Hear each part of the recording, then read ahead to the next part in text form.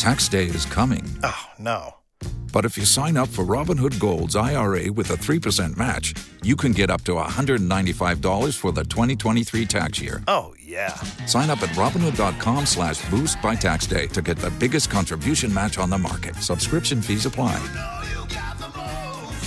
Investing involves risk. 3% match requires gold for 1 year from first match. Must keep IRA for 5 years. Robinhood Financial, LLC, member SIPC.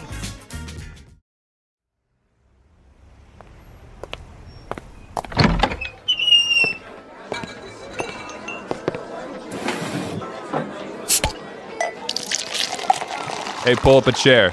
It's Hacks on Tap with David Axelrod and Mike Murphy.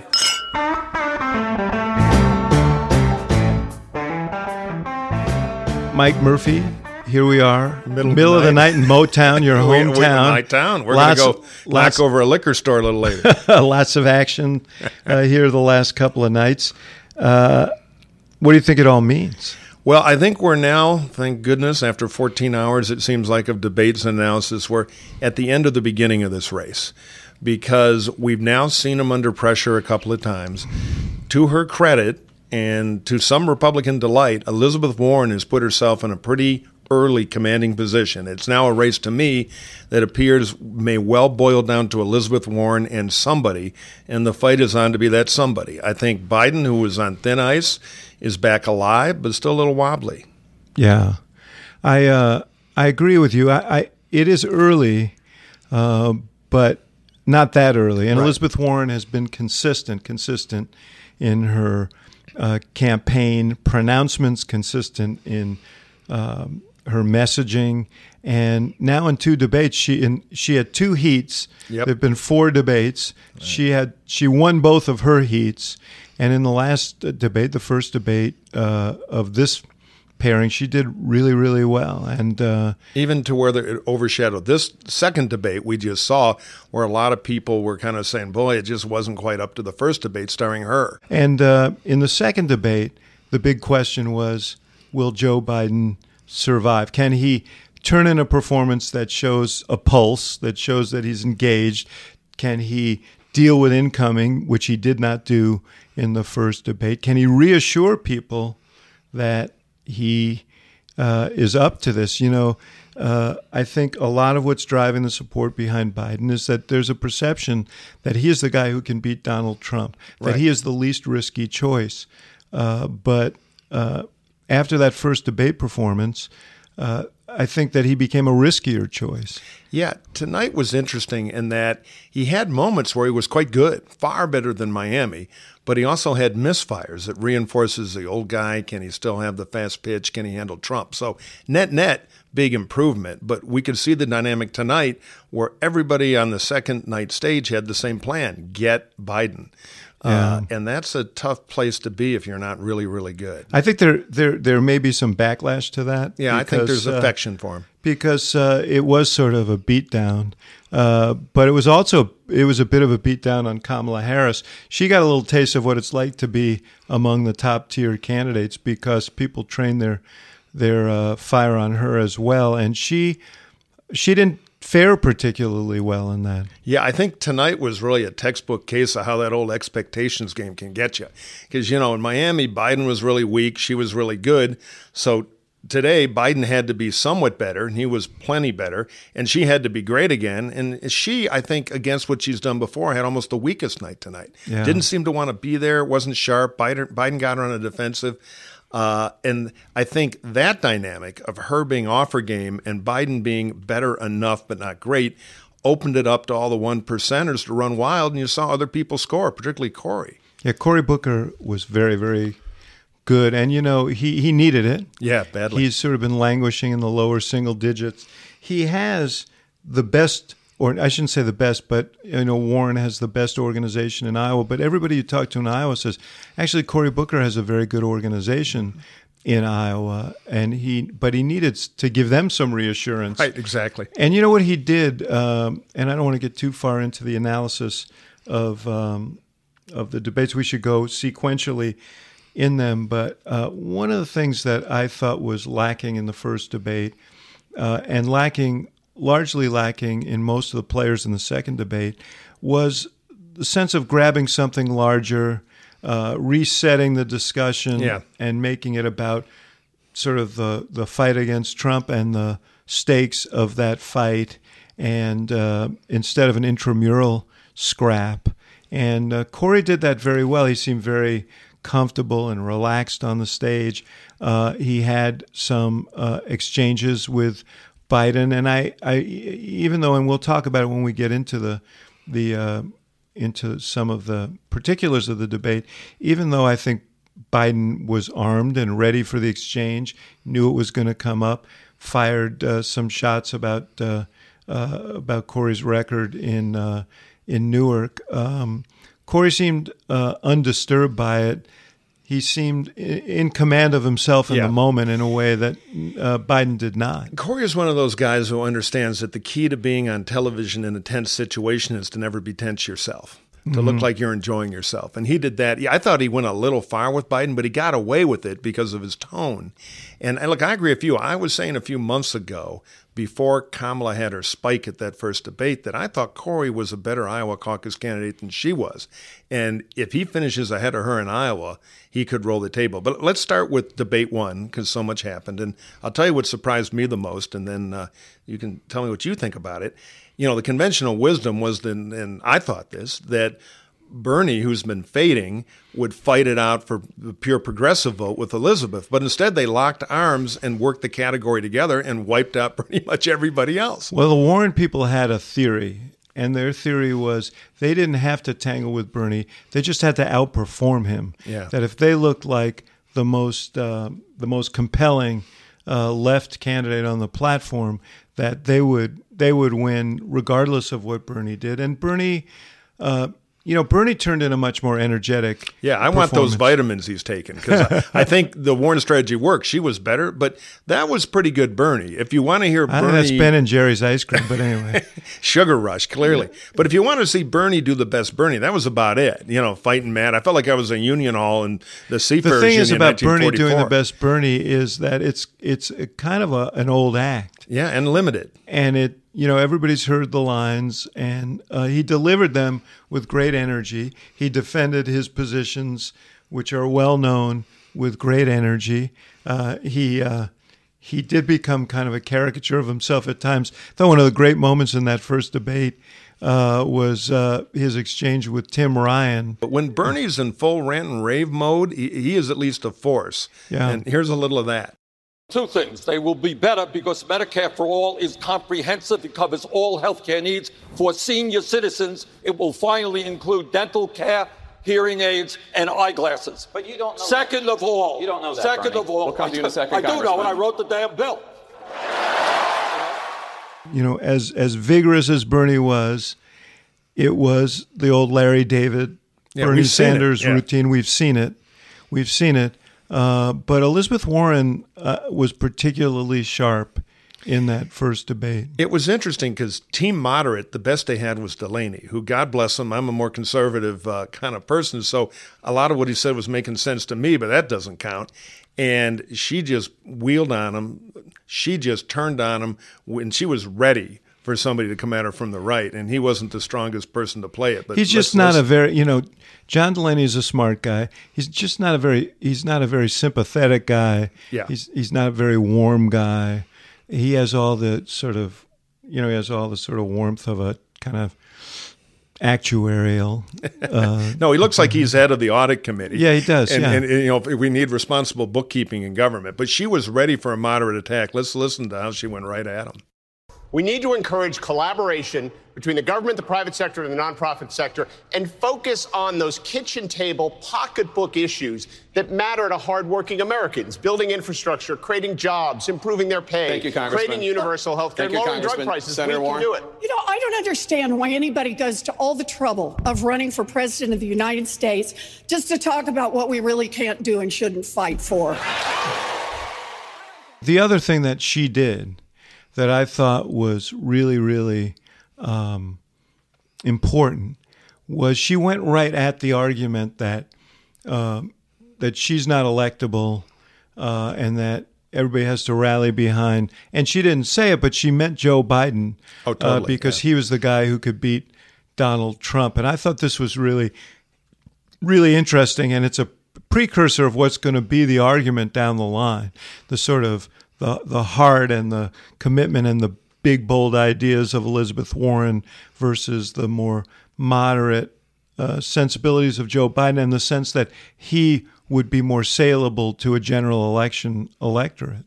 But she is selling passion in a primary, which is kind of the Barry Goldwater formula, and it is powerful in a primary. But I can tell you, I talked to some Republican hacks to see if I was having the same reaction they were watching this. And in the old days, we would dream of a Democratic presidential nominee locking themselves into some of these issues.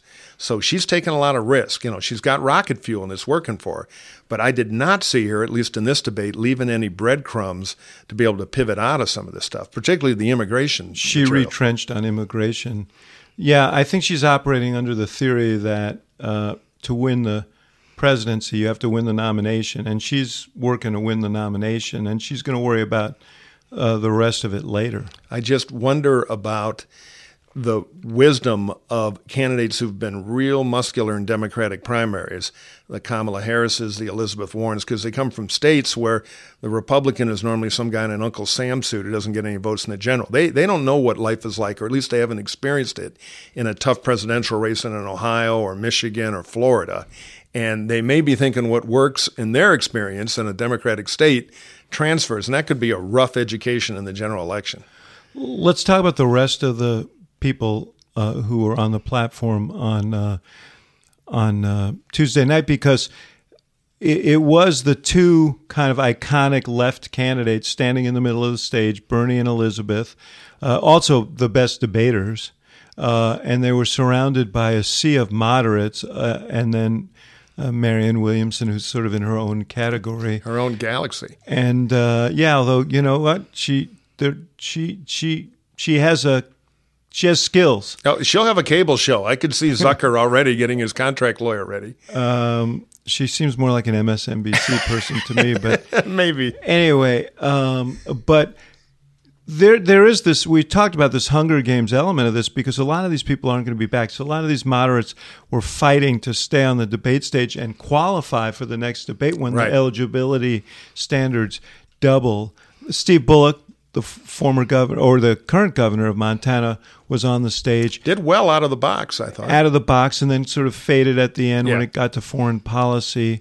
John Hickenlooper, aforementioned, former governor of Colorado, I think that we saw him for the last time. Yeah, I think a bunch of them will be gone, and that's probably a good thing. That's one reason this is kind of the end of the beginning, because now we're going to the majors where it'll be one night of 8 or 9 of them who have to have a little more reason to be there. I thought Mayor Pete was interesting because he's not a hot, passionate enough communicator to ever really own a moment, but he's very lucid and good. He had his own version kind of Elizabeth's fiery line about why even run for president, don't believe anything. He had the cerebral thing about what the Republicans are going to call us, which was a pretty good line. Let's listen.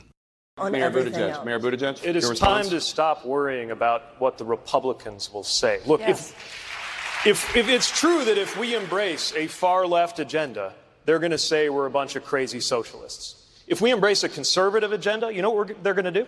They're going to say we're a bunch of crazy socialists. So let's just stand up for the right policy, go out there and defend it. That got a big applause bite. It did, and it was a great line, and he had a couple of other great lines as well. He turned on, he lectured some of your Republican brethren, I think you would be exempted, on how they're going to justify in years from now their support for Donald Trump in this moment. And I thought it was very powerful. But the one thing I didn't see was he never really turned, and he made a big stand for his own health care plan, which is much more saleable, which is Medicare for those who want it, meaning you can buy into Medicare if you want it. That's something that I think you could easily sell to the American people. But he never turned to Bernie and Elizabeth, and he hinted that their position was not a saleable one, but he was very careful to navigate around them. And one of the ways you do make headway in these debates is to confront people, not just because people like conflict, because they don't always like conflict, but to show that you can. No, you're totally right. The thing missing from the Mayor Pete equation is it was empathy before. He's getting better at that, but it's a little bit of toughness. He does the cerebral thing where he interprets what's really going on, which is entertaining. It almost makes him a commentator, but you kind of want him to stand up and have that presidential moment. It's funny about that line about, the Republicans are going to cause socialists no matter what we do. The subtext under that, though, is it's a lot easier not to have that attack work if you don't do socialist stuff. No question about it. He could have developed that argument a little bit, too. Yeah. And so he needs a little more snap. I actually was bothered by that line because I think it drives by the obvious fact that, yes, they're going to call you socialist and they're going to say you're for open borders. But if you're for essentially ending private insurance, and if you're for decriminalizing the border, it makes it a lot easier to say you're socialists and you're going to and you're for open borders. So imagine a campaign where a Trump smear would actually be at least half true. It would be history making. We shouldn't, or Democrats shouldn't, I should say, as an anti-Trumper, I'm lost in the desert, but shouldn't make it that easy for them. I saw Elizabeth Warren after the debate on Tuesday night. She was on the CNN set. And first of all, I must say, 2 hours and 45 minutes she was on that debate stage. This was probably 1 a.m. when she showed up on our set. And she stayed for half an hour. Like, they thought she was going to leave. And Anderson Cooper talked to me. So what do you think about what Senator Warren said? So I start responding, and she doesn't leave. And then we get into a colloquy, and Van Jones gets into it, and we're all questioning her. And she was happy as a clam. I think she would have stayed there till 4 a.m. I bet she knew she did well. And that candidate adrenaline that hits when they think they're winning, they turn into killing machines. They just keep going. Yeah, but the thing that's interesting to me is she's 70 years old. Yeah, no, I got to give it to her. 70 years old, and she's only 6 years younger than Joe Biden. But somehow she doesn't seem old. Yeah, she seems energetic and vigorous, and that's going to come into play here down the line. I think, to her credit, and she's one of my least favorite Democratic politicians ideologically, but she believes her stuff. I think she couldn't be more wrong. I think she's dangerously wrong. But she has a passion for it that it's kind of like what they tell you in screenwriting, that when you write the villain to always think the villain's a hero. She believes in what she's doing. She's out there slugging, and she feels it working. And she has the stamina to keep going. She showed it. And again, after 2 debates, she won the first night's debate. And you can argue by being better than what we saw in night 2, she arguably kind of won tonight as well. Yeah. So she was arguing for her whole, I think this is a vulnerability that could come up later. She has these very, very elaborate plans and for expanding the social safety net and dealing with the impacts of inequality and so on.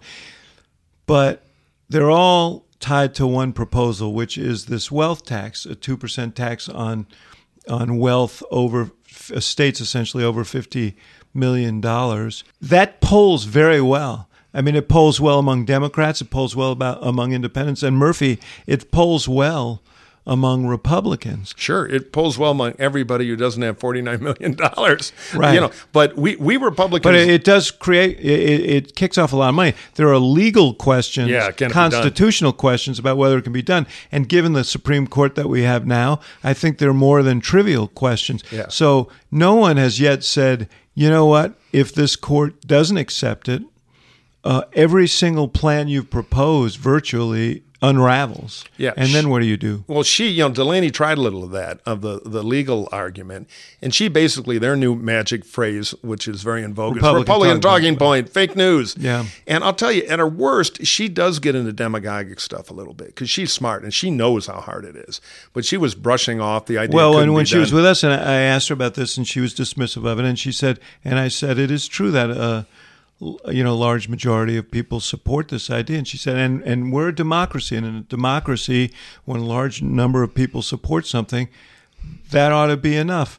And I said, okay, but what about the large majority of people who don't support Medicare for all that that makes private insurance illegal? What about the majority of people, large majority, that don't support decriminalizing the border? And then she shifted on a dime and said, well, that's what leadership is about. We've got to sell these policies and so on.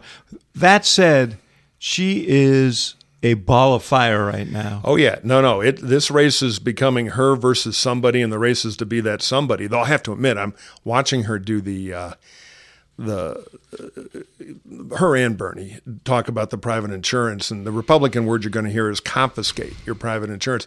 And a wicked little Republican grin crossed my face, because I had a flashback to the early 80s when the Democrats had that ad that we Republicans all went crazy of rage over, where they had a tight shot of a Social Security card. You remember this one. And the silver scissors come up and cut it in half because the evil Republicans wanted to cut the rate of increase in Social Security funding.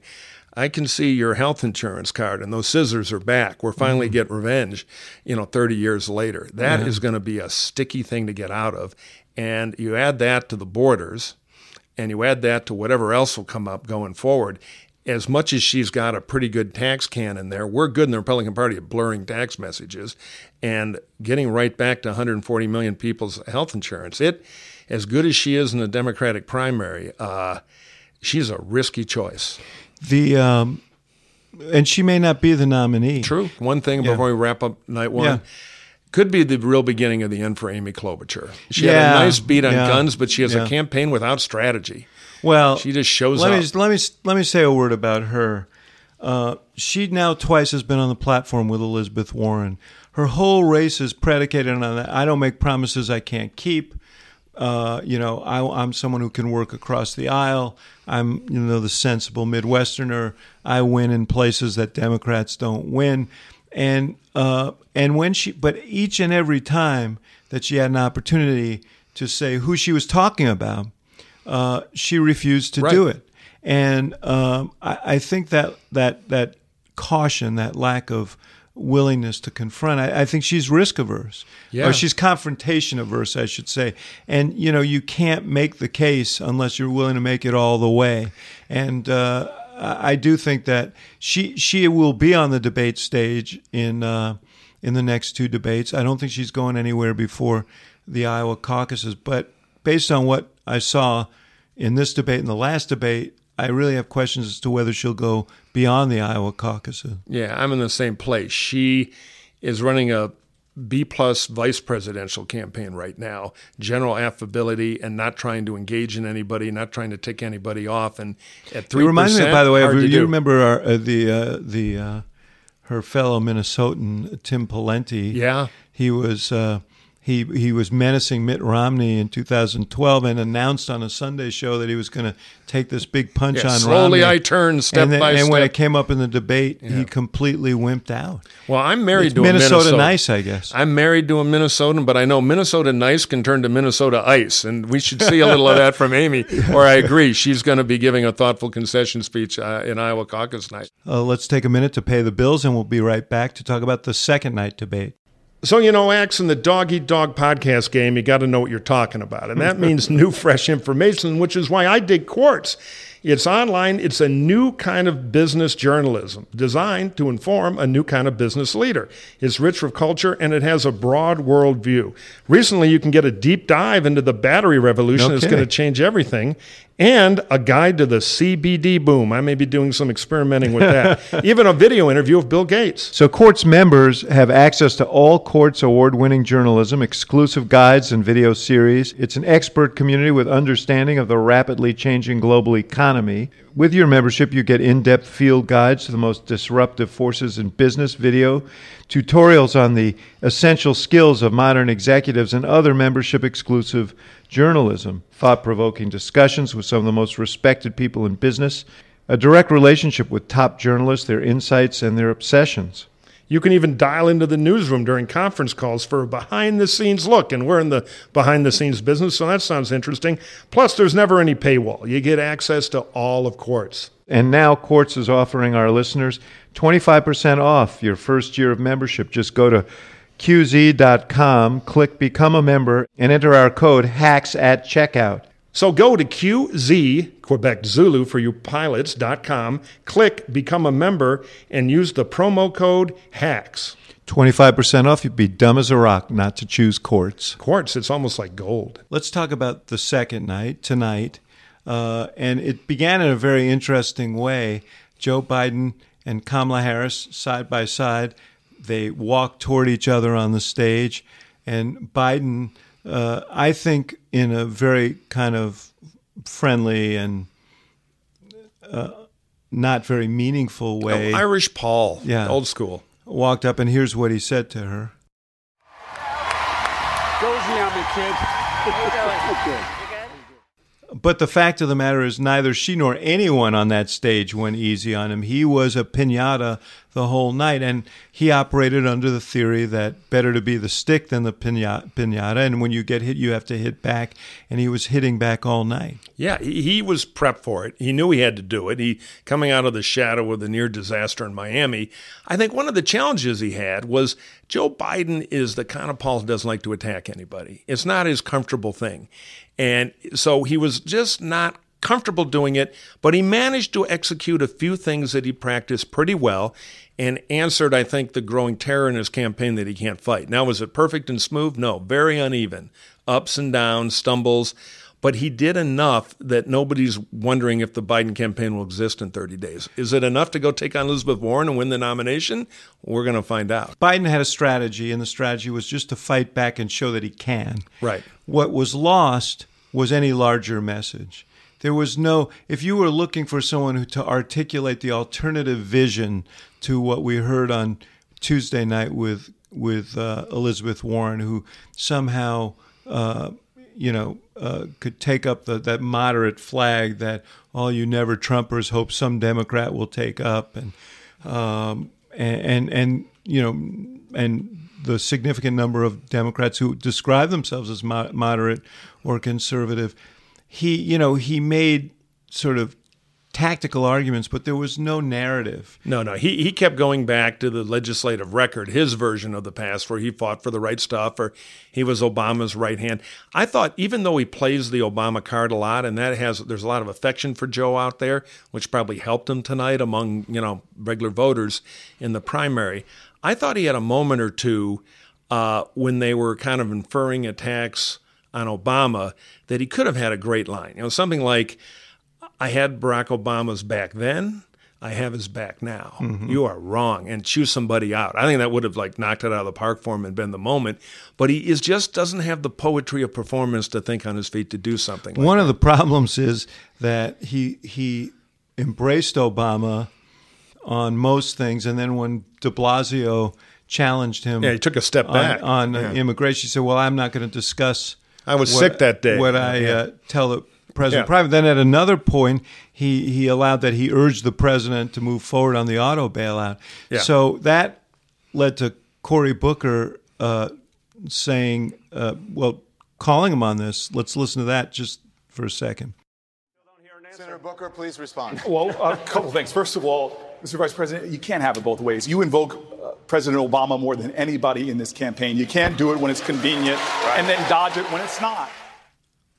So there we have it. I mean, Joe Biden survives, lives to fight another day. I think there's some people on that stage who did pretty well tonight, some of whom you'll see in the next debate, some you may not.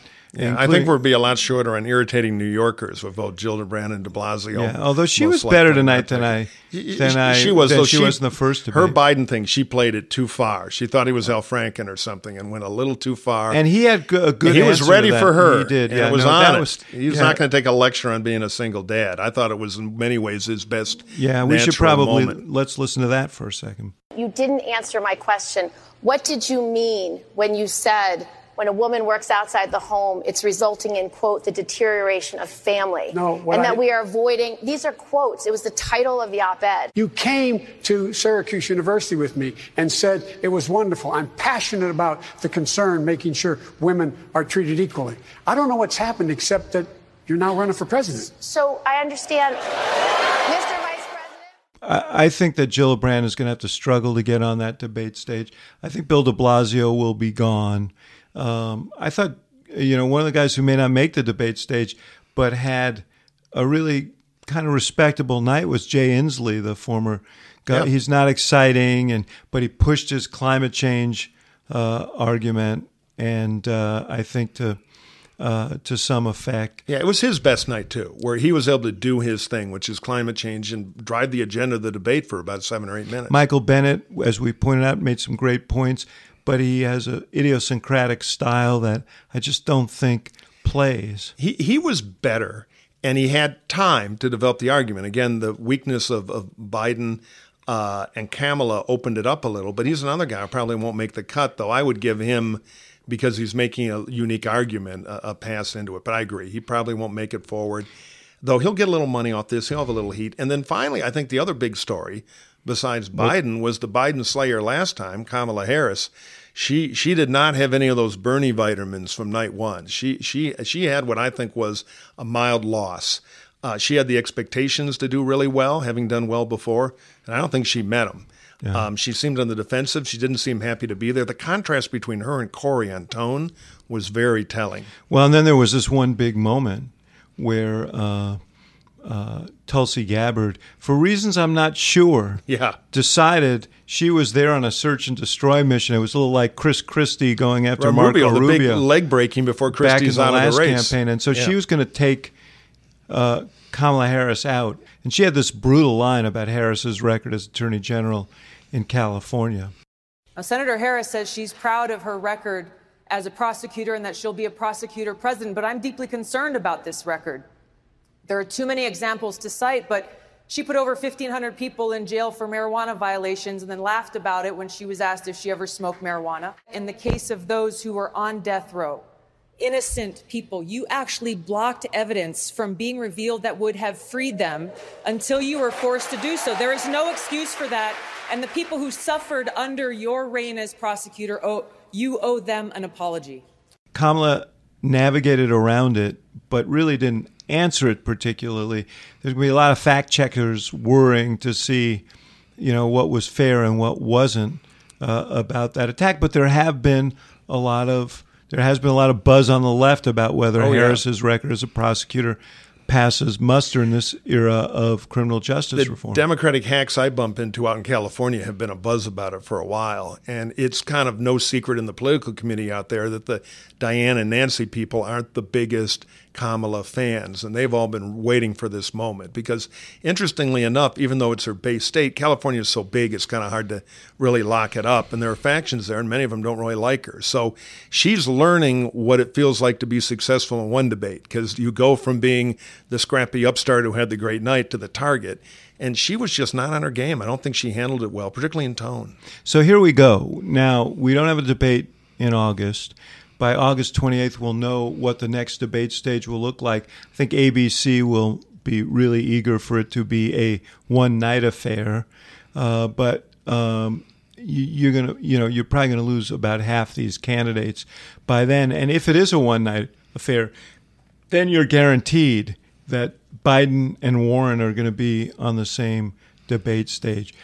I would say that the Joe Biden we saw tonight will have a very hard time with the Elizabeth Warren we saw last night, and he's going to have to up his game considerably if he's going to emerge from that, in good shape. Yeah, it's a tougher roster coming up because everybody who's going to be in these September one-night debates has earned their way there with something. And look, as much as I've enjoyed the open mic night nature of the beginning, it is time to cut. And I own a math hat, so I should give him a 1 minute plug. I thought Andrew Yang, man, he was the Yangster. He was the Yang gang. Are you in the Yang gang now? I like math too. I'm not for UBI. Make America think again. Yeah, no, he's got 100 of them. Mm-hmm. But he went from being a mannequin to being an actual candidate. But now he can buy a tie and go run for governor somewhere. So I think it's going to tighten up a lot of the ham and eggers are gone. He came by CNN tonight. He was really impressive. He's a thoughtful guy. I mean, and he's very appealing. He's got a good demeanor about him. Yeah. I don't think he's going to be the next president of the United States. But I get a sense of why it is that he's got the following that he has. Because one thing that bothers me about all these discussions, the real things that we face don't get a lot of attention. The impact of automation and AI sounds dry, but it's profound. Oh, it's huge. 4 out of 5 jobs that we're losing now. I mean, president and people on the left can talk all they want about trade, but today and moving forward, the jobs are being lost are not being lost to Mexico and China as much as they're being lost to robots and computers, and that's going to have a huge impact. No, it's going to shake things up. We have an education system that's not ready to have the human capital be what it's going to have to be, or you're not going to be able to make a living loading trucks. And so we're heading toward a revolution. Now, I'm a little more optimistic, though, because the case study of the ATM machine when it first came out, the prediction was it would wipe out bank tellers. There are now more bank tellers than there were then, even adjusted for population. So I don't think it's all an end-of-the-world story, but it ought to be in the center of the debate. Well, I mean, and this is not something that you hear from Elizabeth Warren, who has a different interpretation. And, I think she cheats her own message for this. But it's harder, as I said, to make the villains out of the robots and the computers. And you don't hear from Biden. Yeah. You saw that when he forgot the verb text. Yes. When he did the big tech finish with the 303 whatever, he didn't quite say the interweb the kids like, but it was almost that kind of off-tone thing. He's just not a futurist candidate, and neither is Bernie, and neither is Elizabeth. They're still kind of backwards grievances, a little bit like Trump, particularly Bernie and Elizabeth, of let's go relitigate the 90s and improve on them when we're heading for a revolution. I even tweeted, being snarky, after the first debate that Bernie was talking about all the evil mega corporations. I said, well, around my hometown of Detroit, we call them GM, Ford, and Chrysler, and they pay $50 an hour or more. So I don't really know if the Democrats just closed the plant. Up in Warren. Right. Yeah. But I would say buy less Priuses, buy more GM cars. But bigger point being, forward debates win. And maybe this will be the Mayor Pete, the Cory Booker, one of the younger candidates find that energy in the second half and turn the race over. It's not impossible. We shall see. Good to be with you, brother. Good to be in your hometown. It is. I'm glad that you were unmolested by my fellow Democrats as I think the fake nose and sunglasses was a good feature. But I have a good one because I need it with some Republicans these days. But no, it was great to have you here in Motown. I want to apologize to our listeners. We didn't have time for the mailbag because it's the middle of the night. We had so much debate to talk about, but we will be back next week with all our normal stuff. And again, if you do have questions for that mailbag, don't forget our special mailbag Gmail address. We're going to get it right, not like Biden. Axe, you want to give it? It's hacksontap@gmail.com. That's hacksontap@gmail.com. Good night, brother. See you next week.